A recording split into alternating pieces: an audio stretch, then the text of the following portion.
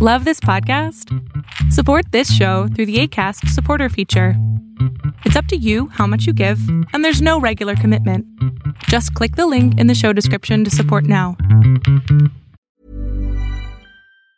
Now's the time to save 30% on wedding jewelry, only on BlueNile.com. Make sure your wedding ring is the one with your pick of diamond and lab-grown diamond bands, all hand-finished and graded for excellence. Or surprise her with something blue she'll love for life, like a stunning pair of sapphire earrings. Blue Nile's jewelry experts are available 24/7 to help, from fit questions to style advice. Right now, get up to 30% off at BlueNile.com. BlueNile.com.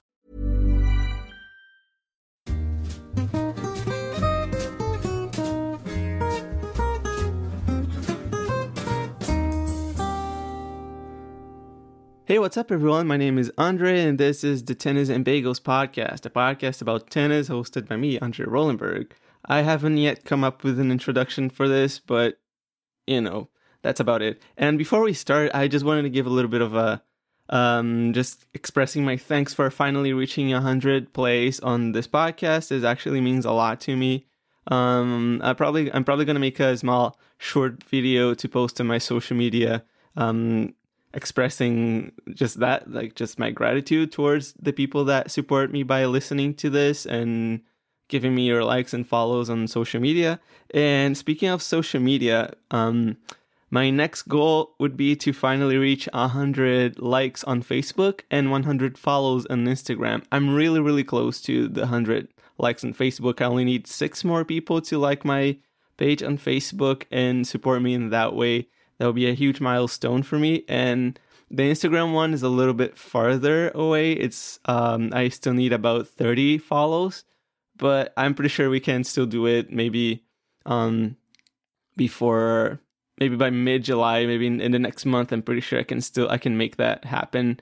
So yeah, if you're listening and you don't yet like and follow me, so to go ahead and do so. That would be really awesome for me. I'll be really grateful for that little gesture that you can do. And just keep listening and just let me know whatever you think about this podcast.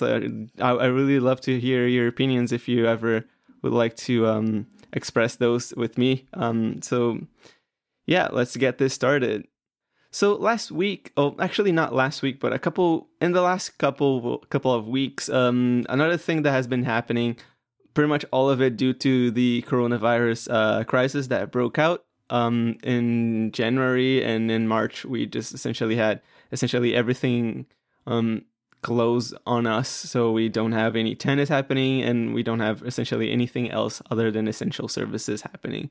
And that's for the best. Stay home, stay safe, and stay home, save lives. You all know your hashtags, so keep them active still. But what ended up happening is also a lot of conversations that sprung out from the lack of tennis and no lack of business. There's no viewership because there's no tennis. And believe it or not every tennis player around is a millionaire. Some of them actually really do struggle, and they actually might have to opt out of tennis, of their professional careers, in favor of a day job, like a regular job, like essentially most people in the world say, because tennis is not as it doesn't pay as well as many of us think. If you're in the top tier of if you're the elite tennis player, then yes, definitely you get millions of dollars, you get hundreds of thousands of dollars for every tournament that you play in Fortnite. And to use the Grand Slam terms of, if you're the champion or the semifinalist or the finalist, you come out of there with probably $1 million in your pocket. And even if you reach, for example, the second or third round, it's very likely that you still leave the tournament with a solid 50,000 to a little bit more maybe on your bank account. And that's really helpful. But not every tennis player gets that that advantage, and because of that, there was a little bit of a discussion between the top players to try to get a fund so that they would donate to this fund to help lower ranked players between the 250 to 700 ranked player in the world. And there's some criterias, and Djokovic proposed that, and some people were in favor, some were not. I don't think it actually passed, but it definitely raised a few discussions in terms of how to actually support the players. And a very infamous comment made by Dominic Thiem. I think he's currently ranked at number 3 in the world. He was the finalist at the Australian Open this year, and he's been the finalist at Roland Garros, I think twice. But if not twice, at least once he's been the finalist there. And he won, I think, one Masters 1000 tournament last year. I think it was, I want to say Miami, but it could have been Indian Wells. It's either one of those. So he's been doing really well. That's the whole point. He's number 3 in the world. He's very wealthy at this point. He has no financial needs whatsoever, or at least not that we can think about.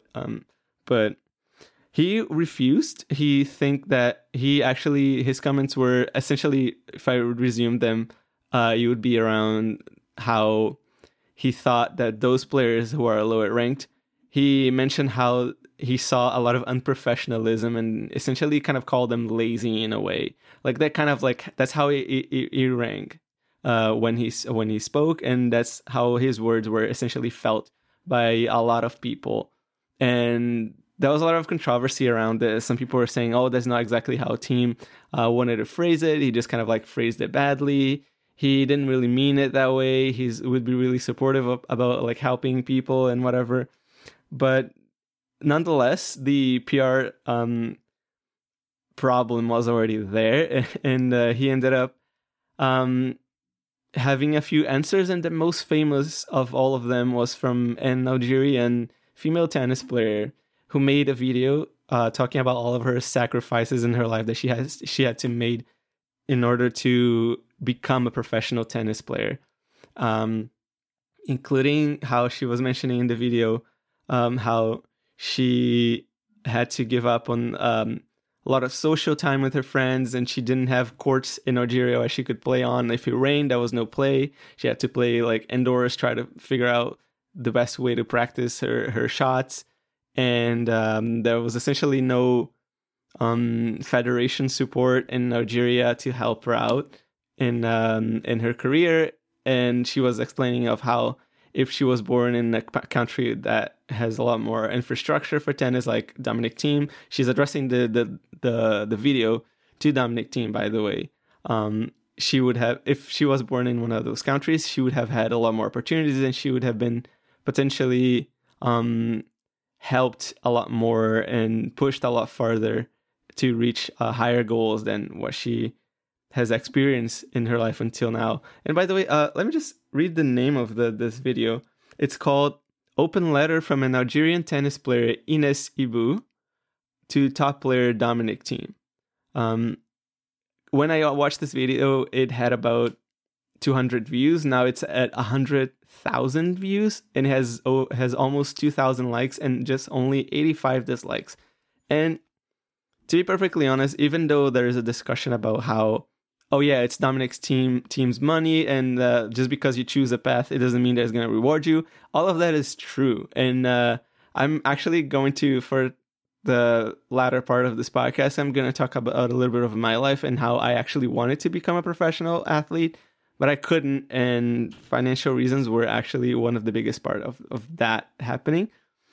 But nonetheless, she's made all these sacrifices, and she's not lacking professionalism, and she mentions a lot of that in the video. You should probably go look it out. I'll leave it in the name of the video in the description, and I'll try to put on the link. But I'll put the link up in my Facebook page. Yeah, if you want to check it out, just go on my Facebook page and click on the link in there. So yeah, she has sacrifices in terms of like trying to pick and choose which tournament she's going to play at, because not all tournaments actually are maybe worth playing. You kind of have to pick and choose your battles in terms of where do you have the most chance of making some money, of making to the next few rounds, because tennis players are not paid all of their travel expenses. They have to pay a lot of their expenses out of their own pockets, because nothing is really given. They have to pay travel, to pay accommodations, to pay obviously for their food and stuff like that. And if I'm not mistaken, they have to pay also for their rackets to get strong. And she comments about how she doesn't have some of the basic apparel like tennis shoes and stuff like that. Granted, the video is supposed to feel very dramatic and not necessarily just like an informational piece of anything, but I feel like it's very real, and I can 100% see like how that is actually the truth. Like when she talks about like we come in a tournament with a pair of shoes, and you hope that they would last for the entire week. And I've destroyed a couple shoes in my life, a couple tennis shoes, and just playing as an amateur, I cannot even fathom how it would be to play professional tennis. You probably destroy your equipment really quickly, especially if it's shoes. So yeah, that's a lot of that. And yeah, to be perfectly honest in terms of like how I feel about this whole situation about Dominic Thiem, is that number one, I don't think he meant it as just like he doesn't care about those people, and I don't think he believes in meritocracy in the sense that like, I don't think he's ignorant enough to believe that everybody comes out to play tennis with the same amount of opportunities as he had in life. And like it's no secret, for example, like when you look at the facts, most of the tennis players are from developed countries, are from European countries or the United States and Australia. It's rare that players will come up and become like, there's tons of like South American players actually who do really well, but that's kind of like they don't come out like in waves like they come from outside of Europe and the United States. It's far more rare than that.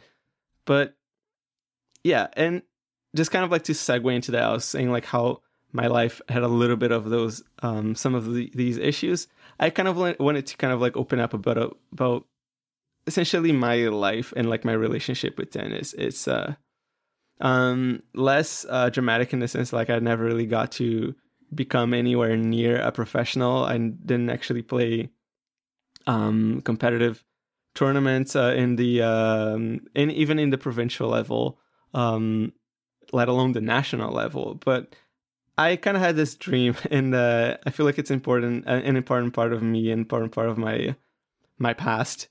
So yeah, just to start off, like how everything started for me is that I started off playing tennis at a later stage in my life. I was 12 years old when I first picked up like a racket to play tennis, to actually learn how to play technique. It's not like I never touched the tennis racket before, but to actually kind of like give some time to actually learn and devote myself to, playing better and becoming better. It was just around 12 years old. And I started playing because I had a few friends who were playing in an academy near my school when I was young. And I wanted to just kind of like join them because they seemed a lot of fun. But what ended up happening actually is that I ended up going to a different academy. And anyways, it was even that wasn't a bad thing actually at all, because it may have been actually better because I could actually focus on actually playing tennis, and I figured out that I actually liked the sport. Instead, maybe if I were with my friends, maybe I would have just kind of like bandwagon in and out into tennis and then out of tennis when they left. So I am really happy that I with the academy that my parents put me in. And I wasn't playing every day. I wasn't playing 8 hours a day. It was kind of like an hour and a half classes twice a week. So it just kind of goes to show that it was a very expensive sport. And by the way, I didn't mention the very important fact is that I mentioned that in another podcast, but I'm from Brazil. So I started playing on clay, and I think I've experienced a lot of Ines's problems, but maybe on a softer level. It wasn't as terrible as not having any infrastructure at all. But the infrastructure that we had was expensive, and paying for the classes was expensive, and paying for the equipment was also expensive. and it probably still is today. I didn't get my first pair of like actual tennis shoes until maybe a year since I started playing, maybe a little bit before that, but it wasn't right away. I didn't get everything right away. So yeah, I didn't get everything right away. So I had to wait for my things to come in and just kind of like where I actually had to show the interest in the sport. And a lot of things happened along the way. I remember very clearly that I broke my arm when I was skateboarding with my friend after maybe Easter period, something like that. And I had to stay off courts for 6 months because it was a pretty bad fracture. And, but then I came back afterwards and I was even more excited to play. And I actually really loved playing on clay. And I think my best shot before coming to Canada was my backhand. I really had a really solid backhand had a lot of topspin, and I kind of liked my movement. And for a short person, I'm about like 177. I think I like to think that I have a pretty good serve, but obviously when you move out to people who are your level, definitely my serve is probably just kind of like average.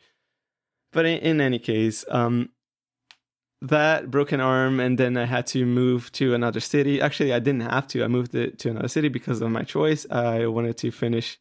That was the year before I came to Canada. I moved to another city in Brazil. It was just about 3 hours away from my parents' house. So I moved to my grandparents' house in this other city, and that I started playing a little bit more in general, because it was actually just kind of like a 5-10 minute walk to the academy from my grandparents' house. So I played 4 times a week there, and I just absolutely loved it. And as soon as I entered the academy, like some of the coaches were kind of like, oh yeah, we're just gonna move you up into the to the higher level classes. And actually, I kind of really struck with me once that I was playing with one of the coaches, and he completely destroyed me in a match. It was like 6-1 or 6-love. And he said to me afterwards, because I was kind of like upset, right? I didn't actually think it was that fair that he would like not hold back at all against me. But he was like, oh yeah, I didn't want to hold back against you, because it's only by playing against better people that you get better. And he said that like he believed in me, that I can actually become much better. And I was like, wow, that's actually pretty profound. And I was very like actually happy about it, because it kind of like motivated me a lot to actually play. I don't think I ever played against him after that, but it was a really good piece of wisdom for me. So I was really, really, really happy about that moment. And I was at school at the time back in Brazil. School, not all schools are like that, but like where I was studying, it was from 7 a.m. to 12 p.m. or 1 p.m., something like that. And I came back home and I went immediately to the courts at like 2 p.m. So, and I stayed there until like maybe 8 p.m. and stuff. And I would come back home and just kind of like sleep and go to school the next day. I remember it kind of took a little bit of a toll in my studies, but that's not necessarily because I didn't have time. It's just kind of like I was being a little lazy. I just really wanted to focus just on playing tennis, which is not a very good thing. Like I feel like people should really focus on their studies as well. That was a little bit of my mistake, especially because now I'm not even a professional, so you cannot even say that it paid off that much. But I'm happy that I played. So yeah, but even I had a lot of. Even though I had like a lot of psychological problems in the sense like I couldn't actually play my best, and I'm pretty sure that's probably the case to 90% of the kids that play tennis, is probably just overcoming the fear of doing terribly and kind of like beating yourself on court. Even though I had all that, like all of the coaches like in the academy, they were just really encouraging to me and saying like, oh yeah, maybe I could even like go in the like provincial level, like state level back in Brazil. It's states, not provinces. But yeah, and who knows, maybe if I stayed in Brazil, I could play national, or maybe I could have just given up altogether because the sport never ceased to be expensive. It was always sacrificing that I could, by sacrificing that I could actually play. But yeah, and then the final hit came essentially. Not there was the definitive hit, but not the hit on my last hopes, to which I'm going to arrive a little bit later as I'm describing and narrating my story. So when I came to Canada, we obviously had much less money because things change a lot when you're an immigrant, and we didn't come necessarily with a job, and with the money in our pockets was essentially just kind of like to restart our lives. So essentially restarting everything meant that you needed to make more sacrifices. So with that being said, Canada also is very unforgiving to in terms of tennis. I guess probably because it's cold here and they kind of like need the infrastructure to be actually really efficient and pay off. So they probably are essentially just looking for the best of the best and people who actually have a chance to making on the pro tour. So yeah, winter sucks because for like about 6 months you cannot even play. There's tons of snow outside. It's just way too cold. The indoor courts are expensive. So I kept trying my best, like doing just kind of like the public system tennis type of thing, which puts in together like 15 kids on 4 courts, and just you have a couple of hours and there's a bunch of other different levels. So it meant that I got to play against a ton of people who were not in the level that I would have liked them to be. Just kind of like contrasting in the sense that I was playing against my coach, and then I was playing against people who were kind of like recreational tennis. They just could hit the ball just for fun, not necessarily trying to like improve their technique to perfection. But yeah, so this is how things went. It's not to say that I never played in here against people who were of high caliber. I've always had a very good fortune in finding lots of people who are very interested in tennis and who are actually really good. And I'm glad to be in touch with a bunch of them nowadays. But in terms of actually practicing and getting better, it at that point it stopped. My backhand is now my trashiest shot. I was able to improve my forehand just because it's a more natural shot, if you will. So yeah, but everything else is just not good. It's just pretty garbage. And my physical conditions also like way lower than used to be. So yeah, absolutely. And that's not just for today. I'm 27 now. It's been 10 years that I moved. 10? Actually more like 11 years that I moved into Canada, and I've so it hasn't been the greatest of the physical tests ever since, in the sense like I don't go to the gym very much because I don't necessarily like to train in that way. I like to play tennis and I like to be active in that way. But just kind of like just going to the gym and lifting weights and running on treadmills it's a little bit boring, honestly. I would have done it if I could still play tennis and improve my game by doing that, but just doing that just by itself is a very boring thing for me. So yeah, getting back a little bit to what I said about Canada not really supporting tons of people, is they are really supportive if you're a kid, and if you're already demonstrating a lot of commitment and talent to the game.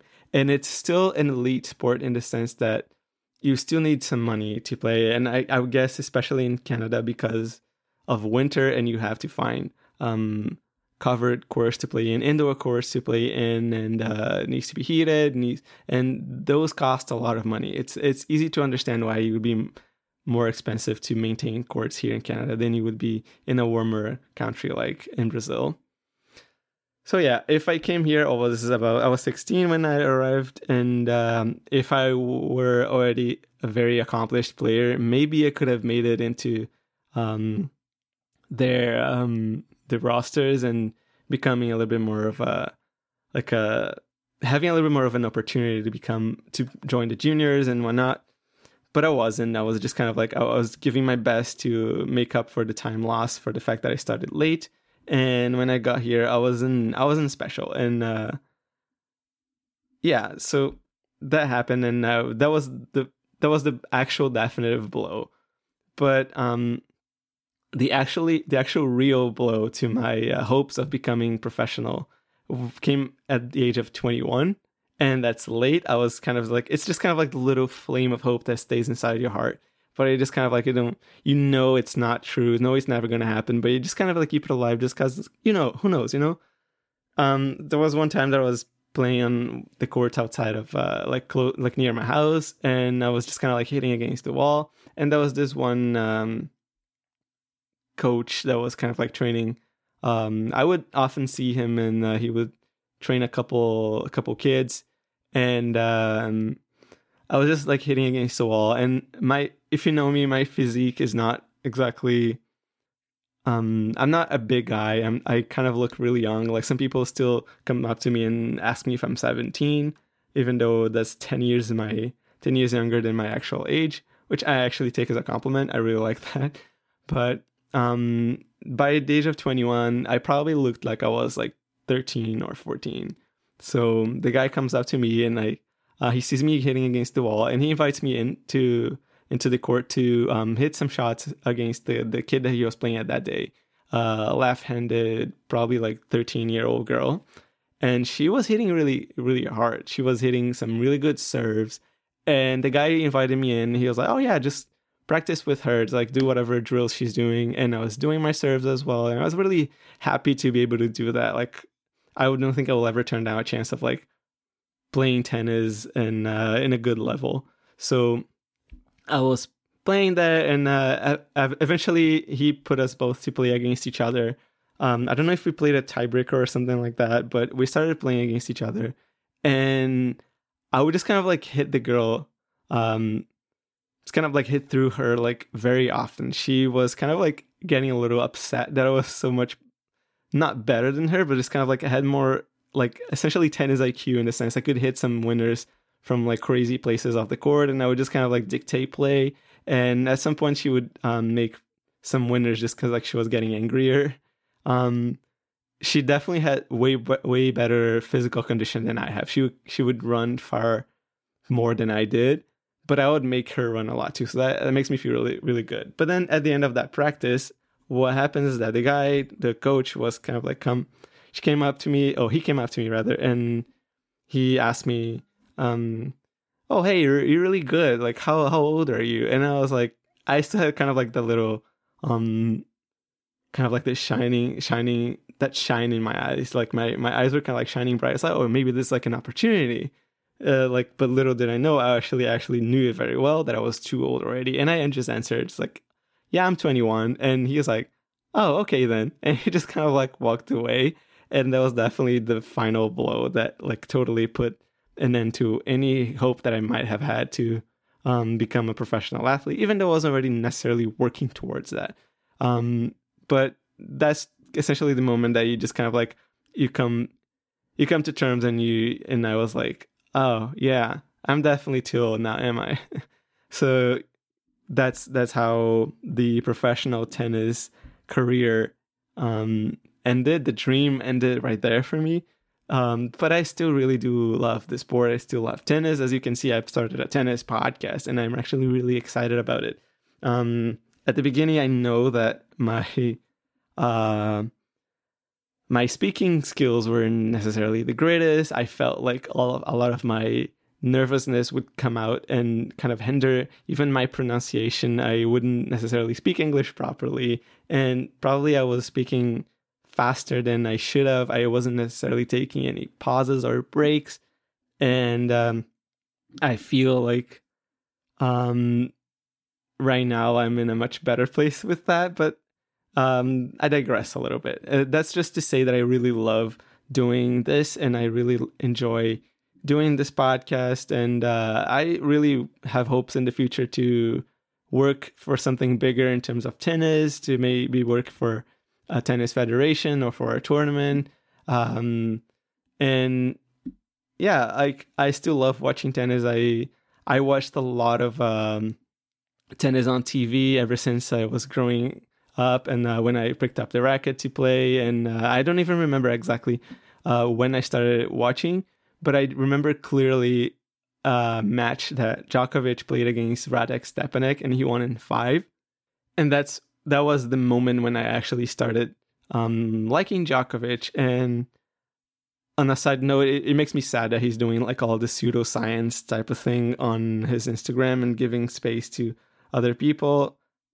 That's definitely what he believes, and that type of belief can kind of like take a little bit of a toll on his image. But I still really love him as a player, and I really enjoyed watching like following his career since like 2007, I believe, and it was really cool. I remember very clearly when in 2011.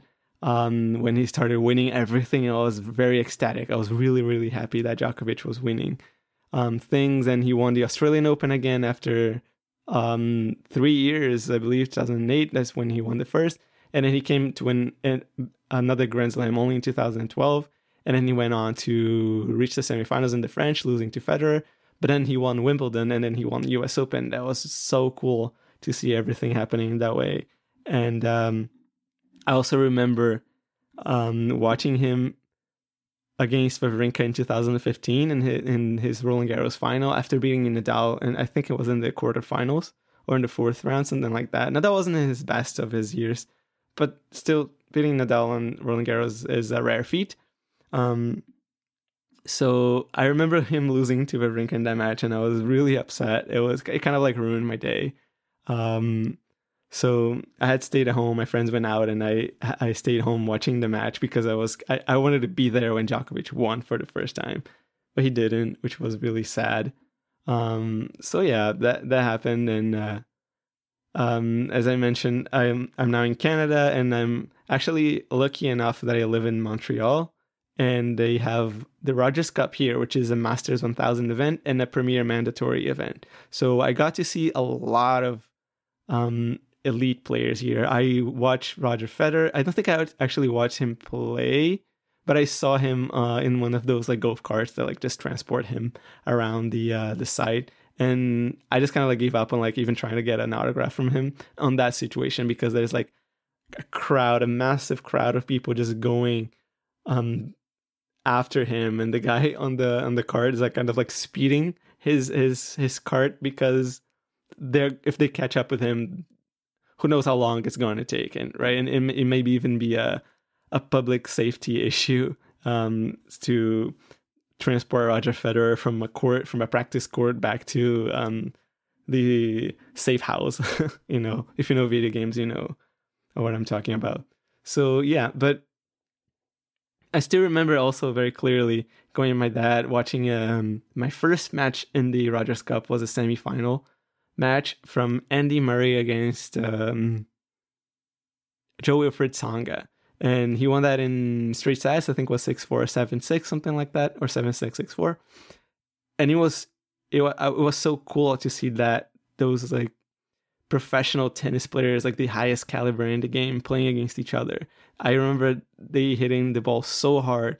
It's so much harder. Like when you watch it on TV, you don't actually get the full picture of how hard they're hitting, how fast they're running, how physically demanding that game is. So if you like tennis and you have never watched a professional match before, I really highly recommend that you do so, because you're going to be amazed. It's going to be an incredible experience. And yeah, I remember after that, I've been going to the Rogers Cup almost ever since. I think the past 2 years is the only 2 years I haven't been. But I volunteered there even once, and it was during the WTA tournament. It was in 2013, if I'm not mistaken. And no, it was in 2012. I'm pretty sure that's when it was.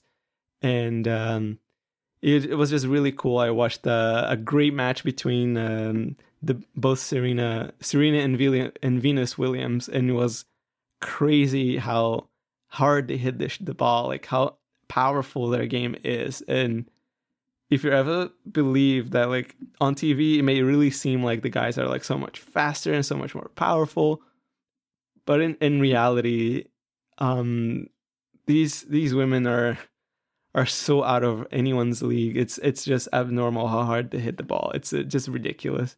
So it was really awesome. And I also got a chance to get autographs from a lot of people. I got this one autograph from Rafa Nadal, which was amazing. I don't know if I mentioned here before, but it was super cool. Like the way that I got that autograph, now that I think about it, I'm pretty sure I already said that in another episode, so I'm not going to repeat myself, but it was after this sick match that he played against Djokovic. I don't remember exactly when. It might have been 2013. But Djokovic lost in the semifinals. It was one of the best matches of the year, according to the ATP World Tour site. So I was really happy that I was there to experience that. And it was definitely one of the highest level, and probably one of the highlights in my tennis life was to watch Nadal versus Djokovic in one of the biggest stages of the world. And my just kind of like bragging rights right here, it's just my autographs, as I showed in one of my videos, include, as I said, Nadal, both Williams sisters, Azarenka, Ivanovic, and more. I think I also have Martina Hingis' autograph. I don't remember where, but I do have it. I'm pretty sure it might be in my Wimbledon book as well. So, yeah, I am excited to be doing this podcast, and I'm excited to like improve my connection with tennis, and just kind of like maybe in the future, maybe if this podcast takes off or something like that, that would be super awesome. But I really will still be working all the time forever in my life. I think I'll try to be as close as possible to this sport that I love so much. So yeah, and I want to thank you all for listening to this, like my humble story with tennis, and I'm pretty sure there's so many more people who are just like me. But yeah, I love this, and I don't even actually care that much if the podcast doesn't reach the success that some people have. If it doesn't have millions of plays and millions of followers, I'm doing this because I love it, and I'm not to say that I'm not that I don't care about the plays and the followers. I care about the people that are enjoying this, and I care that the people that you are just listening to this and that you like my content. That really is inspiring to me. As I said, is really cool to have reached the 100 plays. Is really humbling, and it will be really awesome to reach 100 Facebook likes and 100 follows on Instagram, and I'll keep working and see like where this goes. But yeah, ultimately I'm doing this for the love of the game, and we'll keep doing this forever for the love of the game, for the love of tennis, and for the betterment and improvement of the sport in the global stage. It's already such a massively successful sport, but I want to do the tiniest bit of things that I can to give to a sport that actually gives me so much joy in my life. So yeah, thanks for listening until now. I really cherish your attention and your time. And don't forget to follow me on my Instagram account, and like my Facebook page, so that I can reach those hundreds of likes and followers. And that would be really cool if I can. So yeah, thanks a lot. Have a great weekend, and I'll see you next time. Bye-bye.